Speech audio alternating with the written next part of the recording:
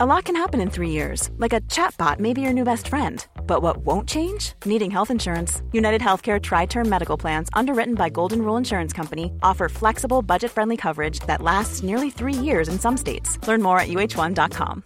Everyone knows therapy is great for solving problems. But getting therapy has its own problems too. Like finding the right therapist, fitting into their schedule, and of course, the cost. Well, BetterHelp can solve those problems. It's totally online and built around your schedule. It's surprisingly affordable, too. Connect with a credentialed therapist by phone, video, or online chat, all from the comfort of your home. Visit BetterHelp.com to learn more and save 10% on your first month. That's BetterHelp, H-E-L-P. Hi everyone, welcome to Dan Snow's History Hit. It's that time of the week when we share one of the best episodes of one of our family of podcasts. This one is from Not Just the Tudors. Professor Susanna Lipscomb, the legend, talked to Teresa Ehrenfeit, she's a professor of history at Seattle University, and Emma Cahill Marin, who's a biographer. All of them were talking about Catherine of Aragon, Henry VIII's first wife. But it says Not Just the Tudors, and we're not just doing the Tudors, because we're talking about Catherine of Aragon largely before she came to England, when she was the Spanish Infanta Catalina of Aragon. She was the daughter of Queen Isabella of Castile, one of the most influential women, one of the most influential people in 16th century Europe. She witnessed the expulsion of the Jews, the final defeat of the Moors in Spain, the triumphal return of Christopher Columbus. This is big stuff. It was the prologue to quite a life. Through watching her mother, through living through these events, she learned how to become a queen. And she would need every single lesson. She'd need every single piece of experience and royal training when she arrived in England, the rainy backwater, to be married to the scion of the upstart Tudor family, Arthur, Henry VIII's older brother. This was a heck of a coup for Henry VII managing to arrange this wedding with one of Europe's finest bloodlines. So anyway, it's a fascinating tale. This is the backstory of Catherine of Aragon. Please go and check out Not Just the Tudors, wherever you get your pods. Also, if you're in the looking for things mood, please head over to History Hit TV. Christmas is coming, folks. The supply chains are groaning. The orgy of acquiring cheap, temporary, disposable junk from Asia is upon us. And it's causing, who knew, it's causing the supply chains to get clogged up after 2 years of nobody doing anything. So there is one way of sidetrack. Well, there are two ways of sidetracking that. One is don't buy said junk, which is probably too difficult for everyone, including me. Two, though, is give different stuff. And I'm talking a digital product. I'm talking History Hit TV. Give the gift of history this Christmas. I need to put that on a tweet. Give the gift of history this Christmas. Go to historyhit.tv. You can buy yourself history, or you can give it to somebody else and send it to them. No supply chain. You can email it to them. You can send it a text, probably. Anyway, get History Hit while you can. 30 days free if you sign up today. historyhit.tv. In the meantime, here is a glittering cast with Susanna Lipscomb talking about Catalina of Aragon.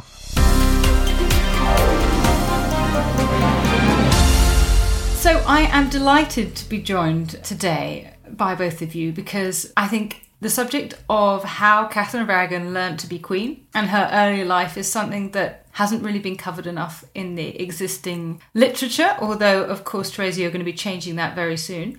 And both of you have published lots of articles about this that are really important. But let's have a chat about it all. So, Teresa, could you perhaps start us off by introducing us to Catherine's parents and to their joint monarchy?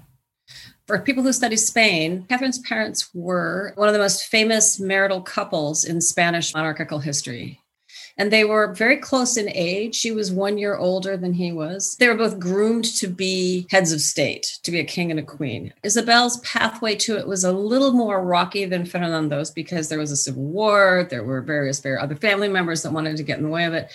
But by the time they decided to marry and join themselves in a marriage and join their two realms, it was one of the most momentous decisions made in Spanish history because it united a variety of disparate places, language, culture, a whole array of different kinds of things all came together under their marriage. They had 5 children, 1 son, 4 daughters, and Catherine of Aragon is the youngest of the 5. Her oldest brother was supposed to inherit, died young, and the other sisters went off to other kingdoms, largely Portugal, to marry. Juana married the Archduke of the Netherlands, who died young, and she came back and reigned as Juana I. So her family was royal through and through on both sides of the family. They're related. It's a connected family.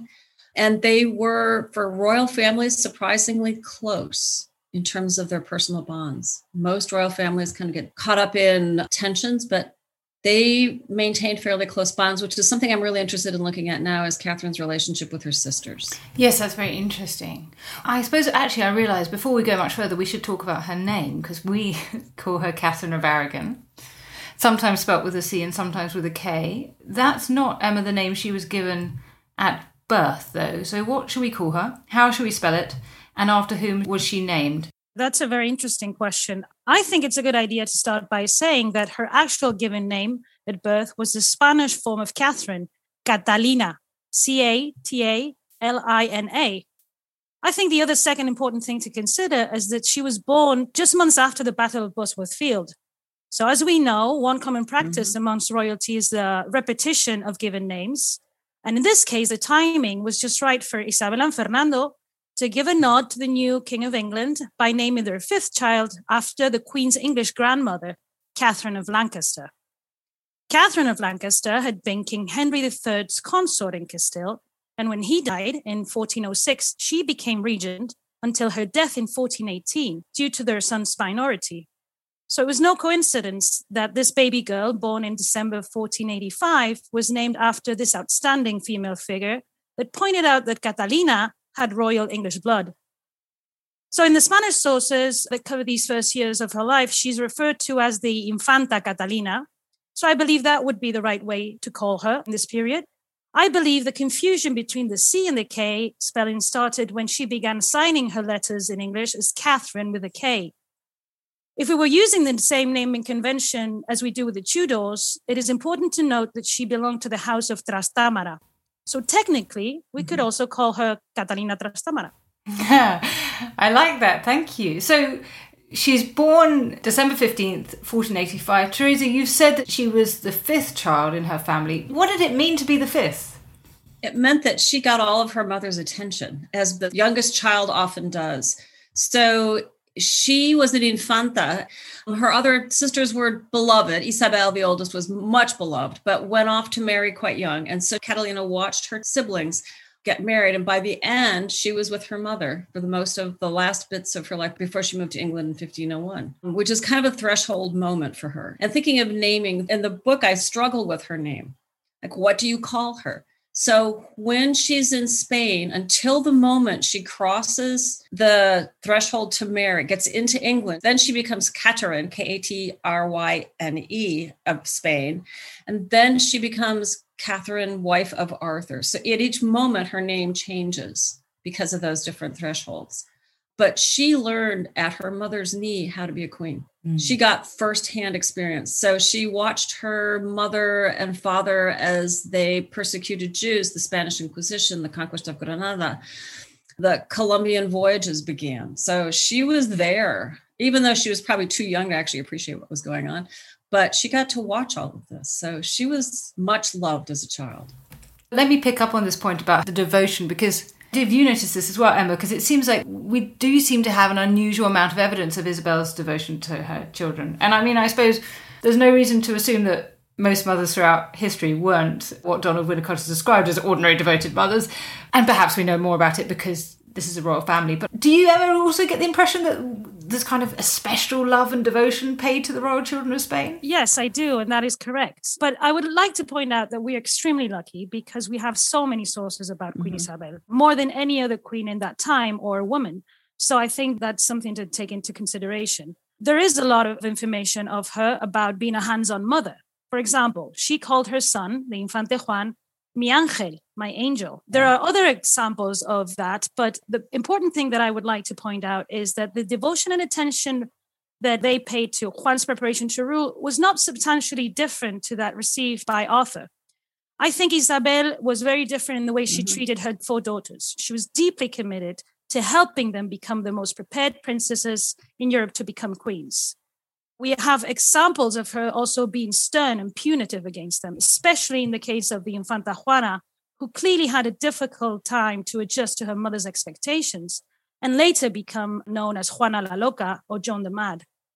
But the Infanta Catalina was the youngest and probably the brightest sister, inclined to studious and quiet life, and with a very similar personality and physique to her mother. So I think it's very easy to get along with your mother when you're a golden child, don't you think? Yes, I agree. And to give a little bit of credit to the other kings and queens out there that may have also loved their children, but we don't know about it, we are blessed in Spain with archival riches that make every other person in Europe envious. When I came back from doing my first research project, came back to the United States, one of my dissertation mentors was Marianne Kowaleski, and I said to her, I have found 200 registers on the life of Maria of Aragon. And she looked at me and she said, how can that possibly be? And I said, it can possibly be because Barcelona was never bombed to smithereens. Ships didn't go down in the ocean. They are bureaucrats, pure and simple. Everything's in triplicate. We have records everywhere. I mean, if you don't have it, not that it doesn't exist, it's just not in Spain. So I have a hunch that there may well be very strong affective relationships between kings, queens, and their kids. We just don't know about it because their records are lost or were never written down. Because it's true what Emma said, the records for Isabel are astounding. We have letters, which I have yet to delve into in greater detail because I haven't had a chance to go to Simancas or Valladolid lately. There are household accounts, and this is where I dove in because they were readily accessible. They are printed. They're wonderful sources of household daily life in the royal household, which is really, really wonderful. But we do have wills, we have inventories, we have letters, we have some of their objects, but not all of them. We have architectural remnants. We have an itinerary of where Catherine lived as a child because someone tracked out and recorded down where they all were. So those kinds of sources help us get to where she went and what she saw and what she wore and what she ate and what kind of shoes she had and how she did her hair. Some of the material culture is really, really rich. And I'll let Emma go into the archival sources because I think you've done more diving into those in the Spanish side than I have. Yes, everything you said is spot on. There's two big groups of sources. So on the first side is the royal accounts, include all these everyday life items and do speak volumes of the magnificence that surrounded her. Just to point out a nice example of Isabel's commitment to her children's development is that sometime during Catalina's second year of life, her mother had a little cart made for her so she could learn how to walk. So they also trace important educational milestones like the assignment of tutors or the first books that they owned. In the case of Catalina, she had a breviary. The second group that Teresa was referring to was the correspondence. And this is specific to Catalina, between Isabel and Fernando and the first permanent ambassador in England, Ruiz González de Puebla, who negotiated the alliance between the Tudors and the Trastámaras. So amongst these diplomatic documents, we find gems like Catalina's first signature as Princesa de Gales, or Princess of Wales, dated on the 1st January 1497, that marked her entering her 12th year, meaning that she was able to consent to marriage. And the important thing, I think, about this document is that unlike previous royal women anywhere in Europe, she could read Latin and understand what she was signing at just 11 years old. So I think that is very impressive.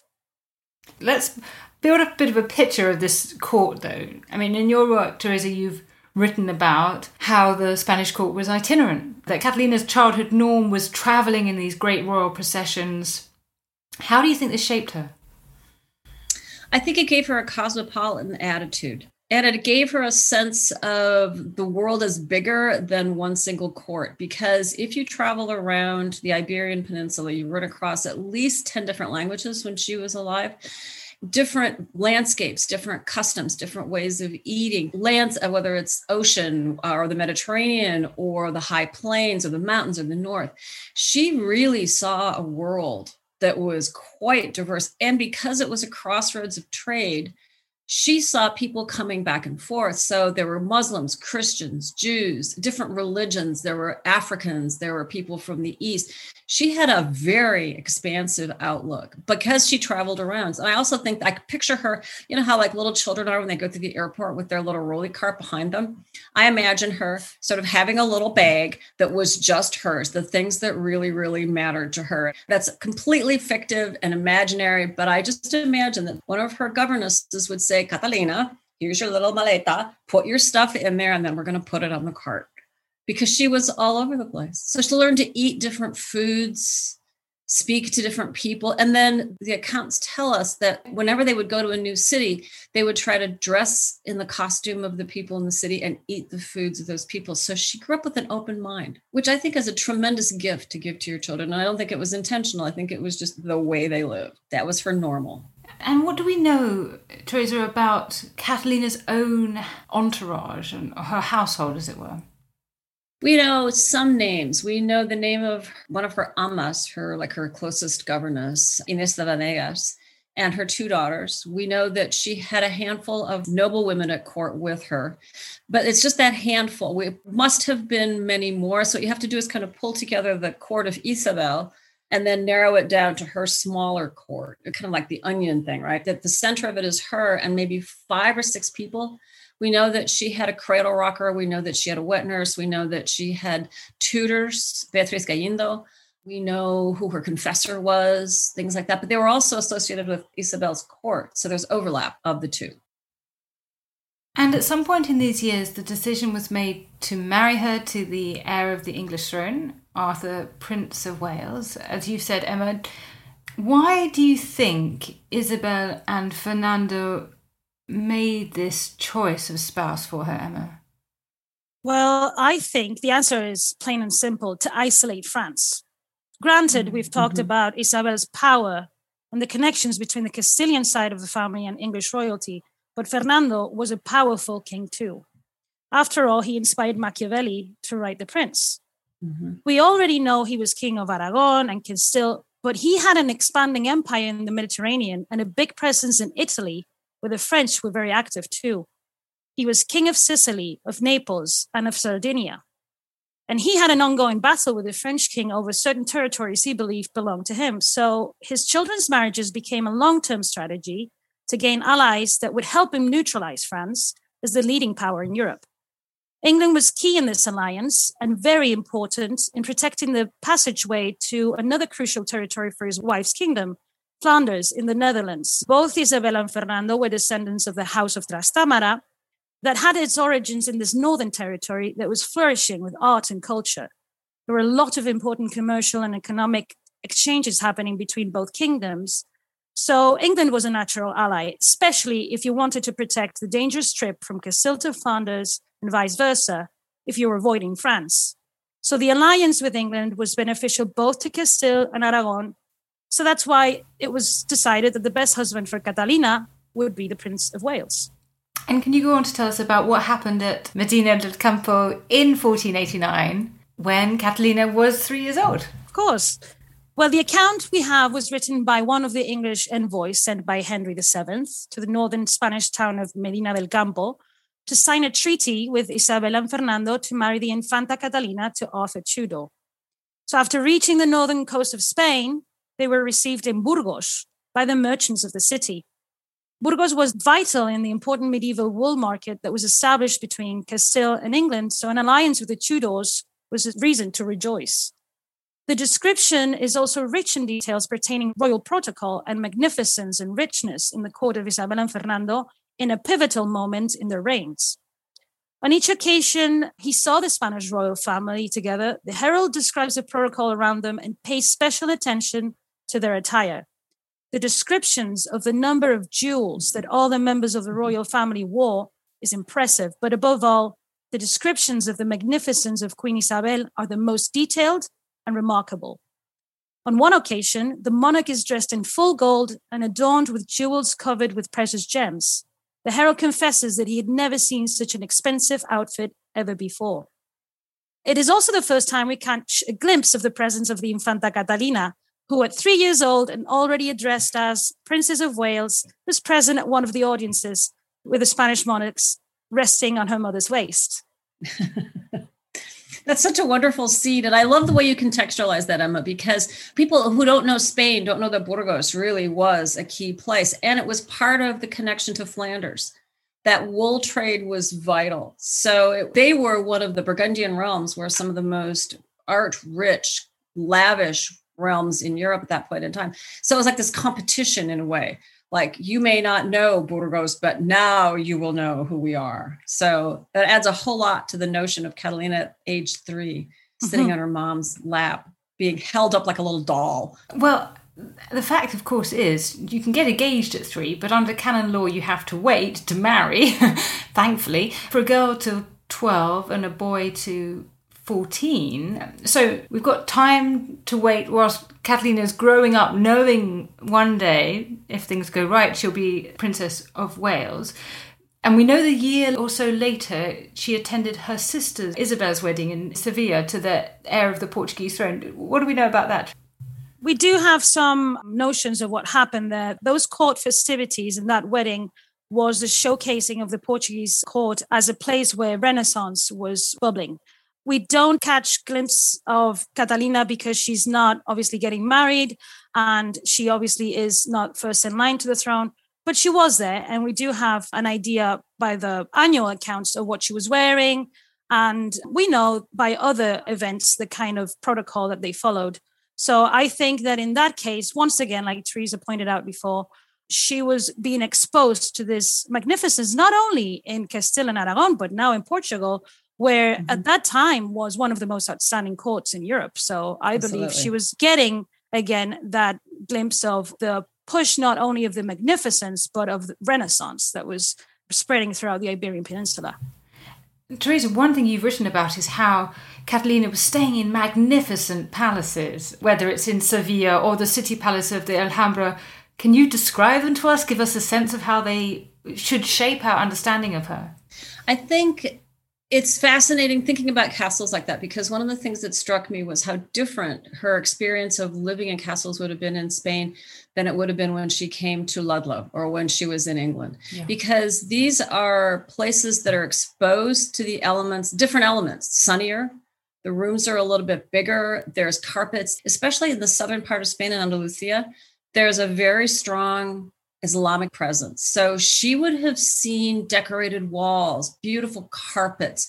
She would have seen palace gardens that would just sort of sweep around her. When you get to places like Sevilla and you look at the Alcázar and you realize that a child dancing around in those gardens that are beautifully irrigated with palm trees and music and dancing and just the sort of the smell, the fragrance of it is powerful. And the contrast is so striking. When I was in Ludlow a couple of years ago, and it was July and it was cold and it was kind of gray and dark. And I'm thinking, what did she experience? How did that feel to go from someplace that was warm and sunny and where there were oranges and almonds and figs? And then she gets to Ludlow where there's no oranges, no figs, no almonds, no sunshine. So she grew up in this lavish but really rich visual culture.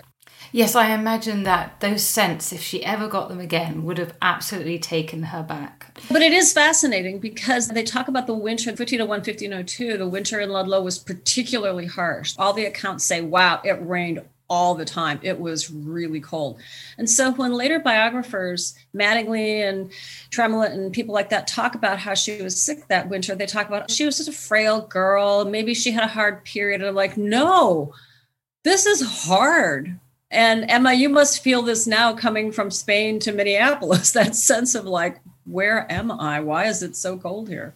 Yes, and you get sick and depressed. So yes. The change in the weather does affect you. And I believe that you're spot on to say that, yes, she did experience probably a traumatic experience going from the nice sunny weather in Spain, although I'm from the north and that's not quite true up there, but to England and to Wales specifically in the first months, because let's not forget that she was not in London. She was in Ludlow. That's right. So I agree. One thing we can't go much further without mentioning is the piety and faith of the Spanish court. So, Emma, could you tell us a bit about how religion was shaping her early years? Yes. First, I think it's important to point out that this is a controversial topic because our perception about the faith in the Spanish court at this time is shaped by events like the expulsion of the Jews in 1492 or the early days of the Spanish Inquisition. And of course, those events shaped the way the young infantas understood their relationship to religion. But what research has proven is that the biggest influence on Catalina's faith was her mother, Queen Isabel.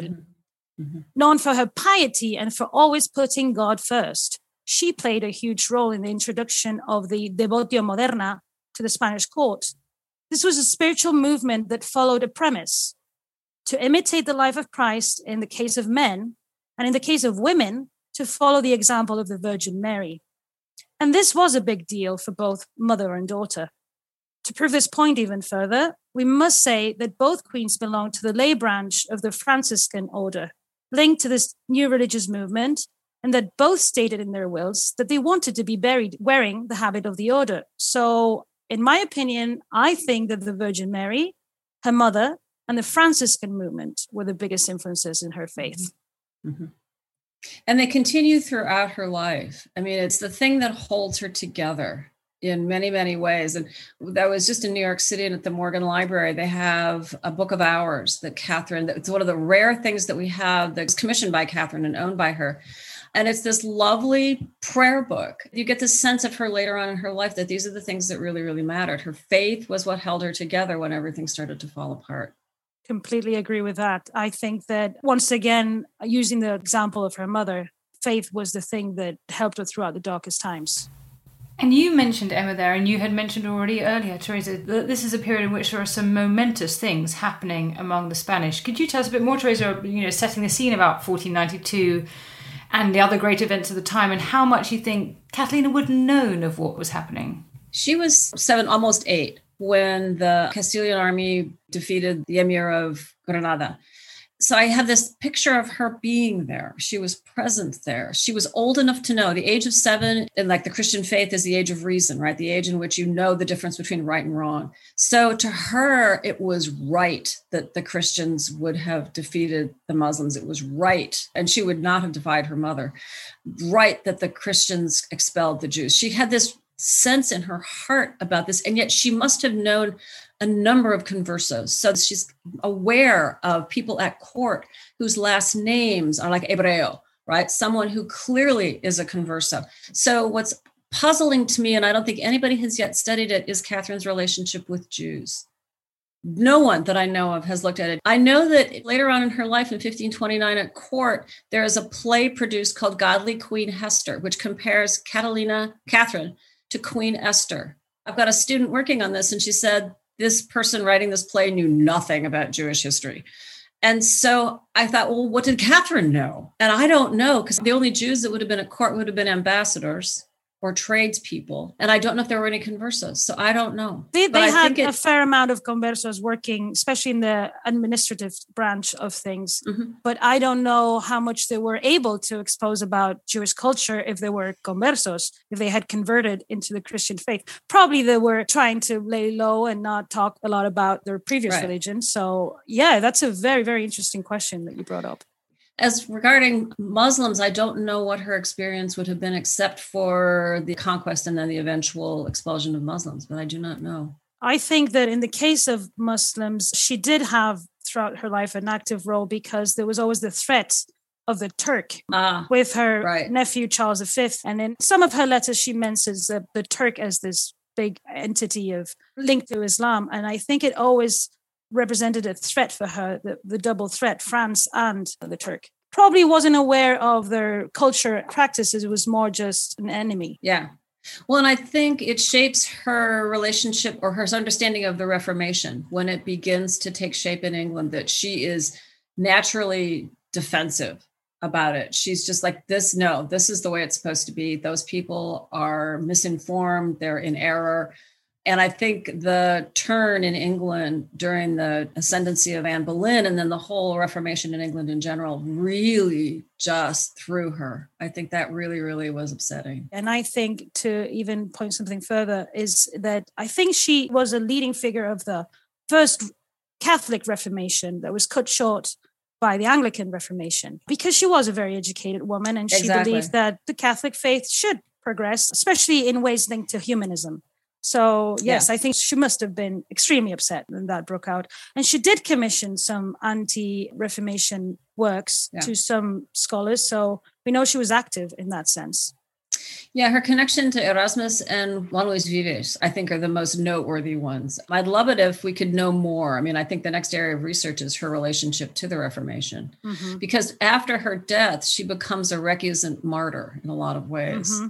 And if you look at the books that she owned, the things that she touched, they get erased or they get marked up in some way to sort of like deface Catholicism. So you can kind of track her as a recusant figurehead for revival of Catholicism, which of course during the reign of her daughter takes shape and then reverses itself again. You're listening to Dan Snow's History. We've got an episode of Not Just the Tudors on about Catherine of Aragon. More after this.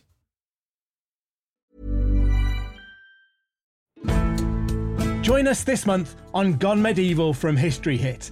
I'm Matt Lewis. And I'm Eleanor Yanaga. This April, dive into our special mini-series. With the help of leading experts, we're tracing the foundations of England by exploring the country's most powerful Anglo-Saxon kingdoms. We'll be looking at Northumbria, Mercia, and Wessex, as well as the rulers and their councils who helped shape a nation. Make sure to get every episode by listening and following Gone Medieval from History Hit, wherever you get your podcasts. Many of us have those stubborn pounds that seem impossible to lose, no matter how good we eat or how hard we work out. My solution is PlushCare.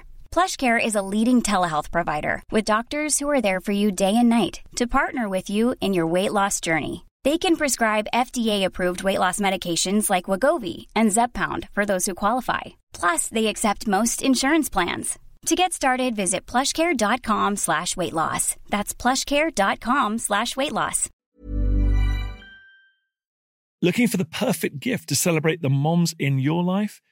Aura frames are beautiful, Wi-Fi connected digital picture frames that allow you to share and display unlimited photos. It's super easy to upload and share photos via the Aura app. And if you're giving an Aura as a gift, you can even personalize the frame with preloaded photos and memories. And also remember, when using messaging apps, they shrink the photos. You cannot print those out. You cannot blow them up. This is high quality imagery going to one of the most important people in your life. The Aura app is super easy to set up. It takes about 2 minutes. And you're going to love it. There's free unlimited storage, add unlimited photos and videos, and invite as many people as you want to a frame. Right now, Aura has got a great deal for Mother's Day. Listeners can save on the perfect gift by visiting auraframes.com to get $30 plus free shipping on their best-selling frame. That's AURA frames.com. Use code DANSNOW at checkout to save. Terms and conditions apply.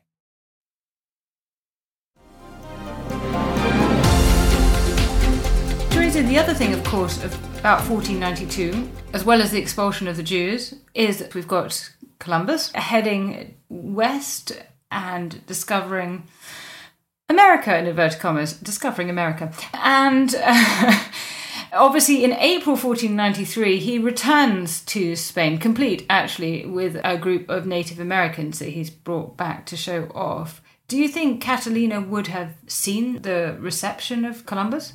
I do. They were in Barcelona and she traveled at that point in time. They all went as a pack.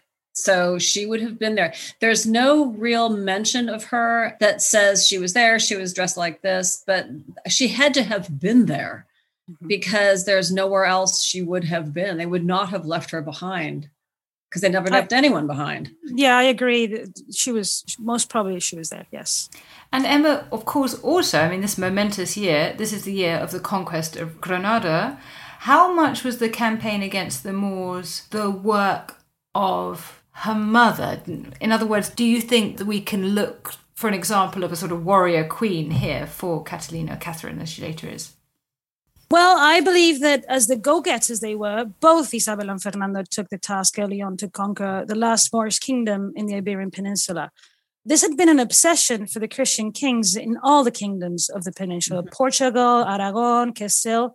But at the end of the 15th century, the last one was Granada. One of the constants in all of Isabel and Fernando's actions is what they believed was the will of God. So to them, conquering the kingdom and taking over the palace and the capital city meant a huge success in God's eyes that, by the way, was celebrated in all of Europe. I think that not only Granada, but also in the Castilian Civil War that Teresa mentioned before, the presence of the Queen traveling with the troops and supporting her husband, who was fighting the battles, was huge because they still had this medieval idea that the presence of the monarch was essential for success in battle.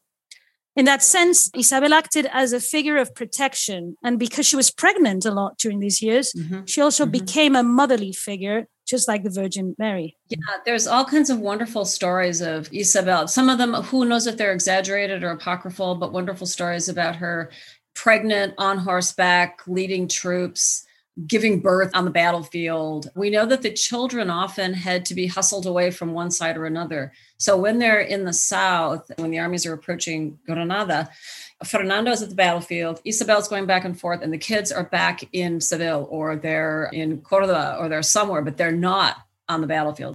They heard stories. I mean, I can't imagine that Isabel would come home and not tell her children what had happened because she was so proud of it. It was her way of educating them. So again, it's kind of adding something that we don't have an actual record for, but it's in keeping with Isabel's character. And I think it reflects, you can see it in the Battle of Flodden in 1513, when Catherine is so like, hey, I can do this. I know what I'm doing here. I've been trained well. So it's part of her education. Yes, I think even when she's pregnant with Catalina, we see this because that's when the war is really raging. And I believe that it was very important for her sense of duty and her sense of how dangerous it was to be a queen or a king at this time still, and how important their presence and their personal charisma meant for the troops. So I think, although it was hard, there's even accounts that there was a fire in the tent of the children and they had to be evacuated. So I think it did instill in her a sense of constant war, if you want to say it like that. And I think she applied that very well when she was Queen of England.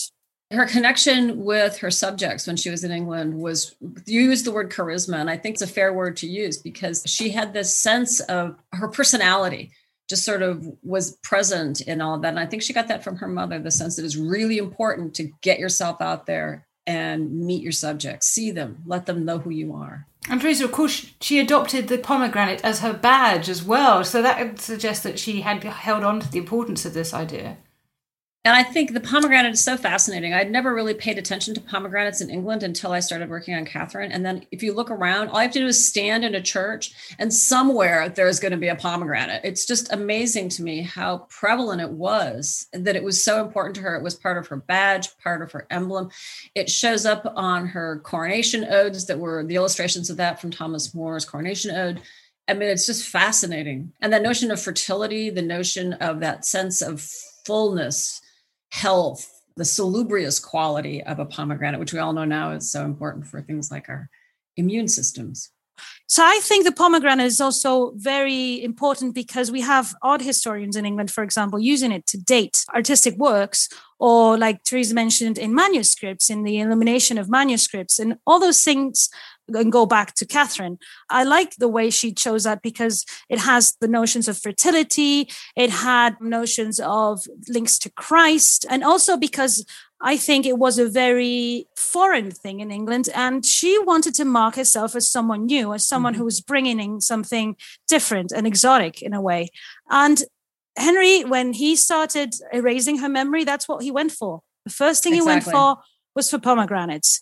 And there's accounts of him ordering to take them out and to erase any pomegranate. And then Mary, later on in her reign, Mary I, brings back the pomegranate. And we have another set of sources with pomegranates. But it was Catherine that introduced that badge and had an influence because there's other courtiers like Sir Henry Guildford who adds the pomegranate to his badge. So I think the pomegranate represents her very well in the complexity of meanings it has.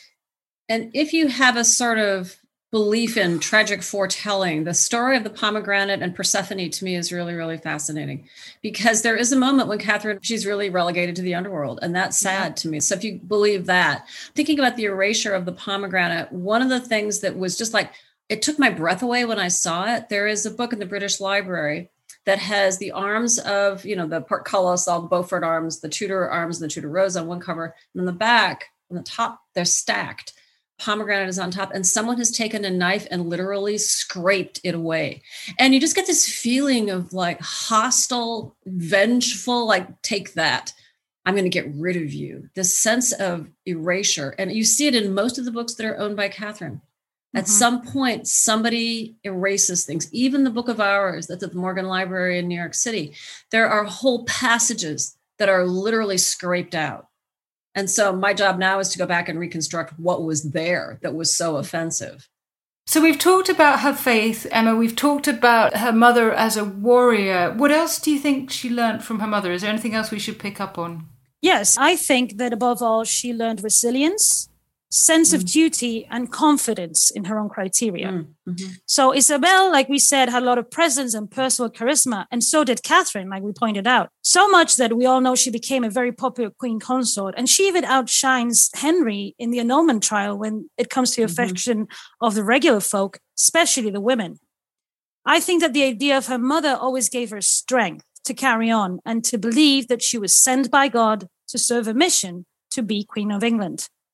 And I am inclined to think that in her later years, when she was separated from her daughter Mary and threatened to be executed for treason, the memory of her mother probably helped her to stay firm and to never give in to the bullying.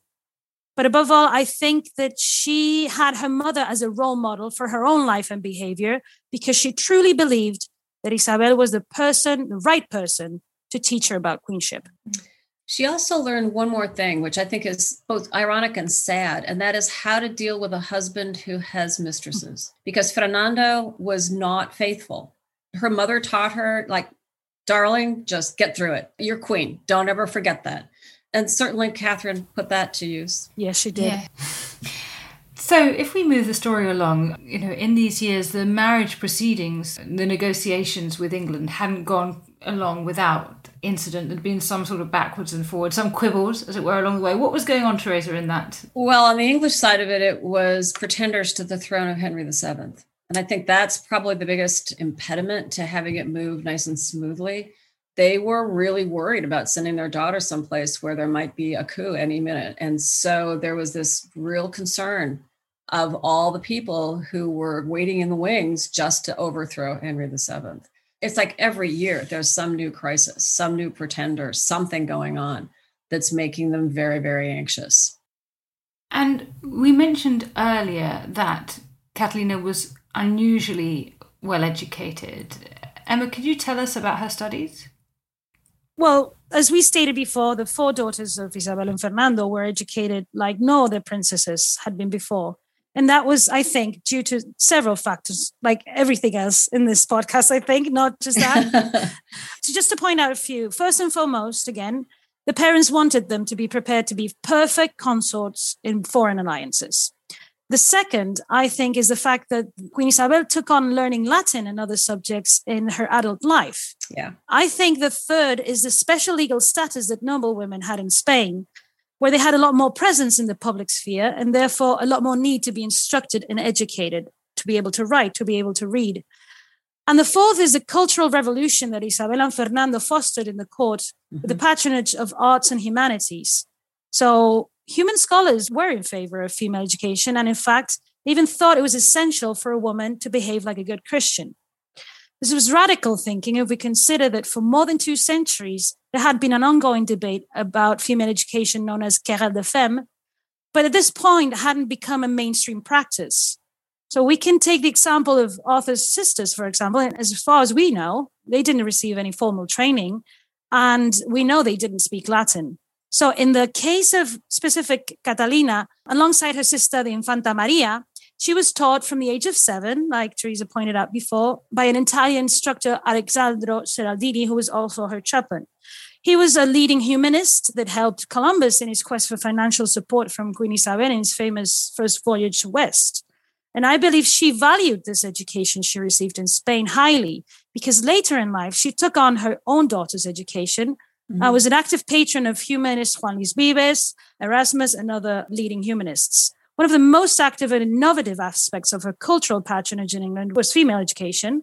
And the manual she commissioned on this topic to the Spanish scholar Juan Luis Vives, The Education of a Christian Woman, was the most influential female education manual in the Renaissance.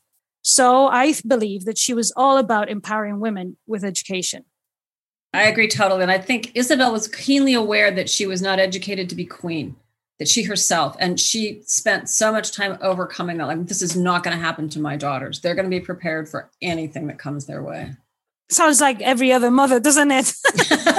It does. It does. It humanizes her in good ways. Yeah, it does. Now, around the time that marriage negotiations are moving forward, and perhaps as part of it, we have what seems to be the earliest portrait of Catherine or Catalina. Teresa, tell us about this one. I love that portrait so much. Juan de Flandes, John of Flanders, if you want to translate it, was a resident artist at the court of Isabella and Fernando. He did two portraits that we're pretty sure of are the Infantas. One is probably Juana and one is Catalina. And the one of Catalina is absolutely, I think, one of the sweetest portraits ever painted of anyone. She has this fresh, sweet glow. She's young. Her hair is Mediterranean style hair. She's got yards and yards of green ribbons wound through her hair. She's got this very sweet, fresh face, and she's dressed in this lovely little dress, very modest. Everything's very pretty. And then she's holding this little bud of a rose, as if to say to the tutors, here's your new Tudor rose. She isn't quite blooming yet. She's still just a little bud, but she's all yours. And it's just this beautiful painting. And it's typical, as Emma had said, of the cultural patronage of Isabel and Fernando. They were prominent patrons of the arts. And I think that's another thing that Catherine learned from her mother, that when she was queen, she had very strong connections, particularly with the Netherlandish artists. Because I think she knew that I'm going to note that she actually sat for the portrait. It's unclear. She probably did, because there's a facial resemblance between both the Juana portrait and the Catalina portrait. And we're not sure if it's because they looked similar or if because the artist had a prototype face that he just kind of, used. But it's a beautiful painting. Absolutely beautiful. And I think there's a copy now in the Thyssen, I think it is. The Thyssen in Madrid has the most famous copy. And to add to that, I would say that if you do see this portrait in Madrid, then you can go to Prado and see the portrait of Isabel, her mother, and you can see that they look a lot alike. They're very similar. They both have blue eyes. They're both ginger, which is something that is connected to that origin in Northern Europe. And they both have very similar features too. Teresa's right. We don't know if that is because of the standards of beauty at the time, or it truly did look so much alike. This portrait is magnificent. And I would be really surprised if they weren't thrilled to receive it in England, considering the portraits that they were doing in England at the time. They weren't very good. So this Renaissance piece, if it traveled to England, must have marveled them. And that's why they wanted her in England as soon as possible. They were like, this is the right one. This is the one. This is the one. Because it has this beautiful glow. Even if you just sort of stand in front of the painting, there is this sort of glowing quality to it. And the skill of the artist is clear. But there is a sense of lifelikeness, of aliveness, of a vivacity, even though she's very solemn. She's not like telling jokes and laughing or anything. It's very solemn, but it's just so vibrant.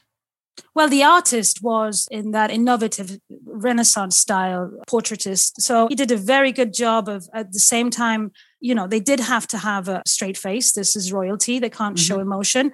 But at the same time, he picks on from Italian artists like Botticelli and other artists. And it's truly a remarkable painting. I would consider going to visit that painting. When I was there in Madrid, I had a Stendhal moment and I was almost crying and people around me were like, what's this lady doing? But I was very happy in that moment when I saw her. The way he does her hair, because it's like this lovely, it's contained, but there's like a few locks that are like fleeing away from things. And you get this sense of like controlled sensuality for a 7-year-old kid.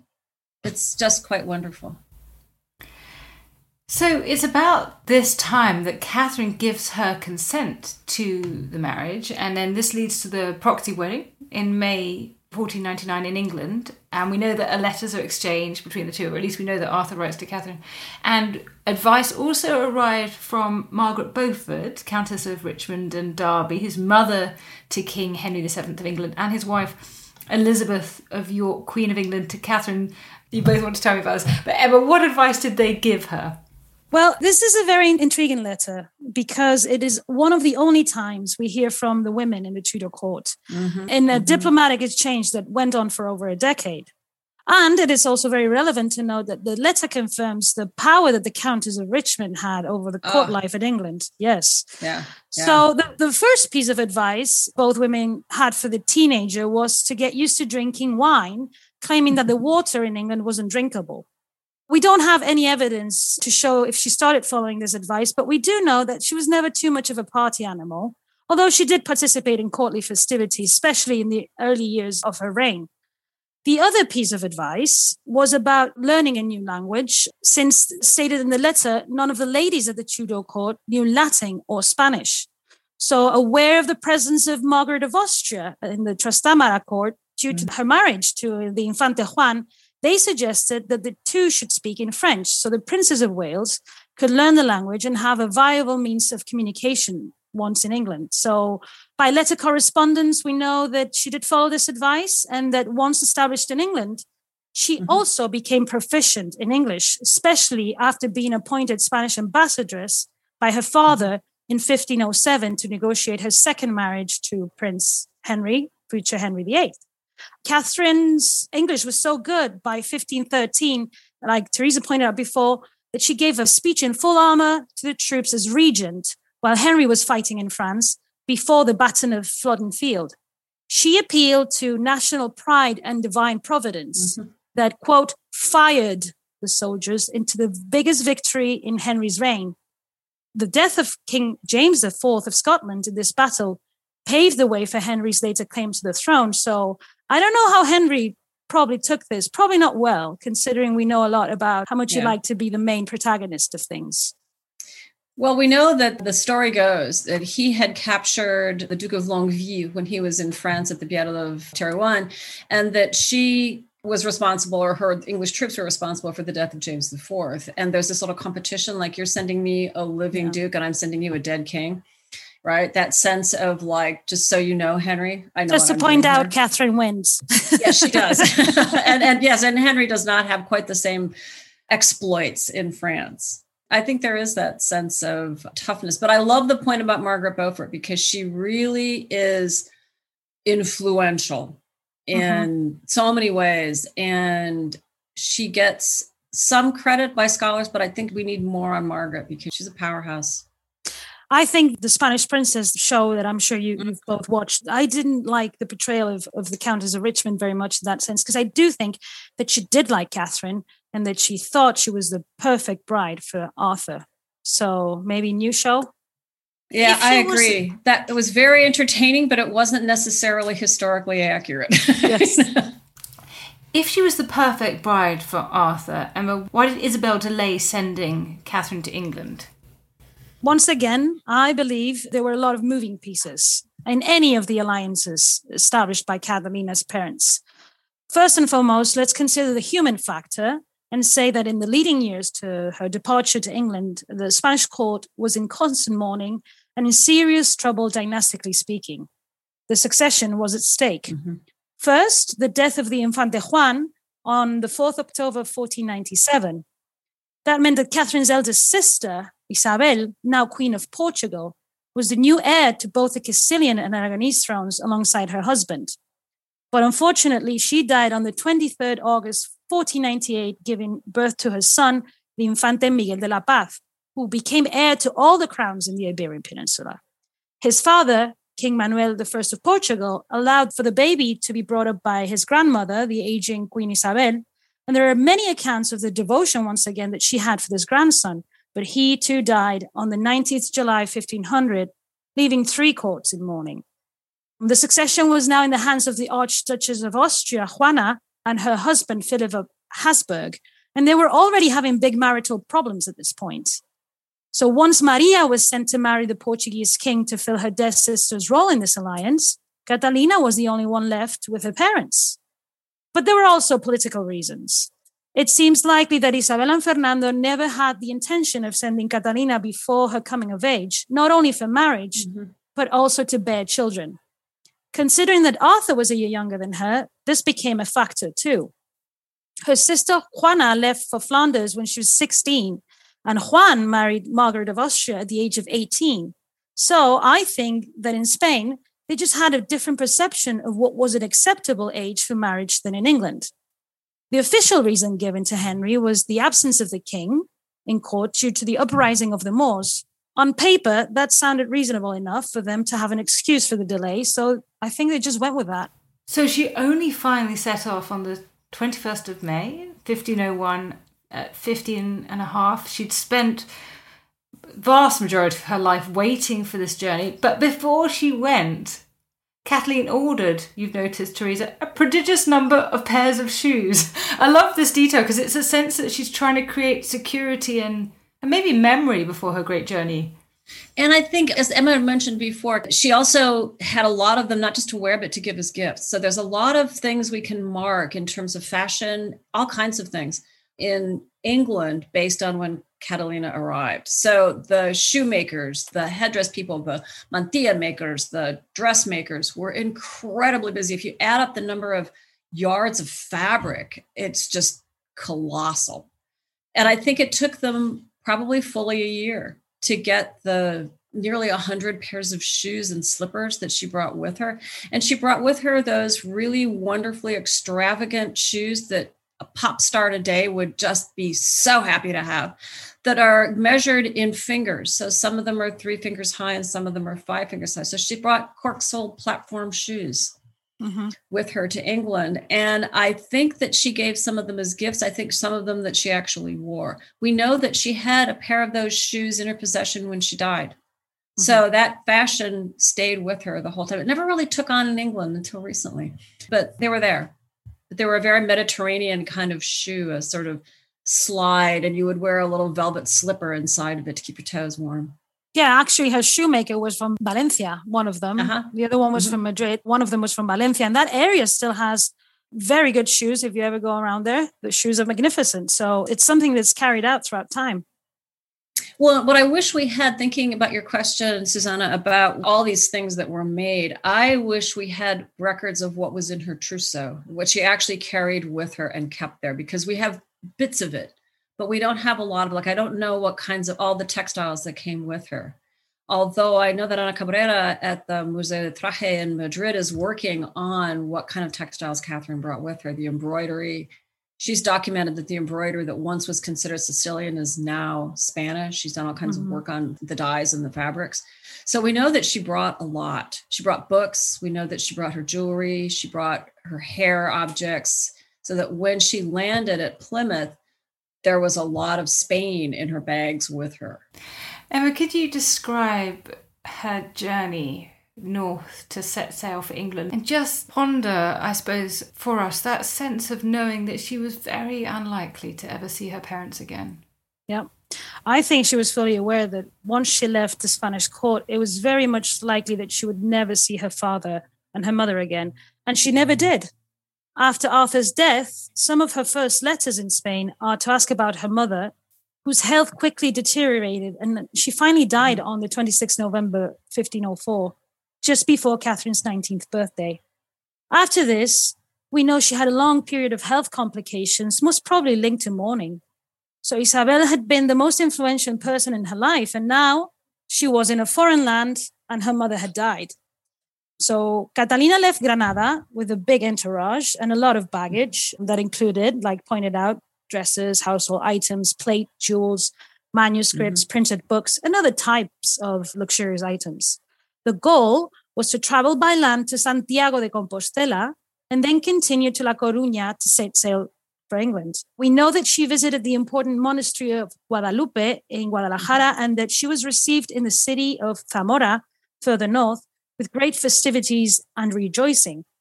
And it's important to point out the fact that they were doing a pilgrimage too. We have evidence that the Infanta visited the relic of the saint patron of Spain, Santiago, St. James, probably to ask for protection for her upcoming journey. And then they had to wait for the right weather to face a dangerous trip at sea. They weren't lucky with their first predictions, and in their first attempt to cross over to England, they hit a storm and were forced to sail back to northern Spain, where they stayed for more than a month on a coastal village of Laredo. The Infanta's doctor sent word to court that Catalina was sick, and he had several medical supplies sent to him to treat her. When word reached the Tudor court, Henry VII decided to send his best sailors to escort them to England. And so, on the 2nd October 1501, the Princess of Wales set foot in Plymouth, and she had finally arrived to England. And after her arrival in England, the point you made earlier, Teresa, is that Catalina became Catherine. And we're going to leave her here in Plymouth. But before we do, what do you think the psychological impact of that new name, that new identity might have been? That's such a good question. And it's such a 2021 kind of question, isn't it? This notion of our identities, like who we are, because we are aware of the fluidity of identity, that it changes over time. I think she used those almost 8 months between May and October to sort of psychologically prepare herself. We know that her mother was just like so sad to see her go, just like, oh my God, there goes my baby. How can I do this? But it gave Catherine that time to sort of say goodbye to Spain, to say goodbye to her childhood, to say goodbye to her family. She'd already had lost several of her siblings to death. And I think it was a pilgrimage, but it was also like a long goodbye to that life. So that I think when she set off in Plymouth, she's like, okay, I'm ready for this. I can do this now. She'd never been to England at all before, so it was all new to her. But I think she knew how to deal with new places because she'd spent most of her childhood growing up, going from Seville to Córdoba to Barcelona to Valencia to Madrigal. So she knew how to act. She was multilingual, so she was pretty sure she could talk to whomever she encountered. I don't think she was prepared for beer because apparently she was not a beer drinker. She said it tasted like the vinegar that they used on the sponge to dip in Christ's wound. And I'm thinking, okay, so you're not a beer drinker. But I think she was ready. I don't know that she was ready for the geography, but I think she knew how to deal with high-ranking people. Well, thank you both very much for bringing Catherine of Aragon, Catalina, to English shores. I feel tempted to say, let's come back and talk about her later life, if you'll be willing at some future point. But it's been a wonderful introduction to a bit of her life that we don't think enough about. And in honour of this conversation, I have here 2 pomegranates that I intend to eat for dinner tonight. And I shall think of our conversation and indeed of Catalina. Thank you both so much. This is really wonderful. Thank you so very much. Yes, it was a lot of fun. Thank you very much. I feel the hand of history upon our shoulders. All this tradition of ours, our school history, our songs, this part of the history of our country, all were gone and finished. Thanks for listening, everyone. That was an episode of Not Just the Tudors on my feed. Professor Susanna Lipscomb is a complete legend. She's one of my greatest friends and colleagues in the world of history. If you enjoyed it, please head over to Not Just the Tudors, wherever you get your podcasts, and subscribe and then rate and review and all that kind of thing. Share it with friends. It just makes a really big difference to us. And we're really, really grateful for you guys doing that. Thank you very much. Hey, it's Danny Pellegrino from Everything Iconic. Ready to upgrade your style game without blowing your budget? Check out Quince. They've got all the good stuff, shirts and polos, activewear, and fine leather goods, all at 50 to 80% less than other high-end brands. And the best part? They're all about safe, ethical, and responsible manufacturing. Get that luxury vibe without the luxury price tag. Hit up quince.com/upgrade for free shipping and 365-day returns on your next order. That's quince.com/upgrade. When you need mealtime inspiration, it's worth shopping Kroger, where you'll find over 30,000 mouth-watering choices that excite your inner foodie. And no matter what tasty choice you make, you'll enjoy our everyday low prices, plus extra ways to save, like digital coupons worth over $600 each week. You can also save up to $1 off per gallon at the pump with fuel points. More savings and more inspiring flavors make shopping Kroger worth it every time. Kroger, fresh for everyone. Fuel restrictions apply. Thank you for listening to this episode of Dan Snow's History Hit. Please follow this show wherever you get your podcasts. It really helps us, and you'll be doing us a big favour. Don't forget, you can also listen to all of these podcasts ad-free and watch hundreds of TV documentaries when you subscribe at historyhit.com/subscribe. As a special gift, you can also get your first 3 months for just £1 a month when you use code DANSNOW at checkout.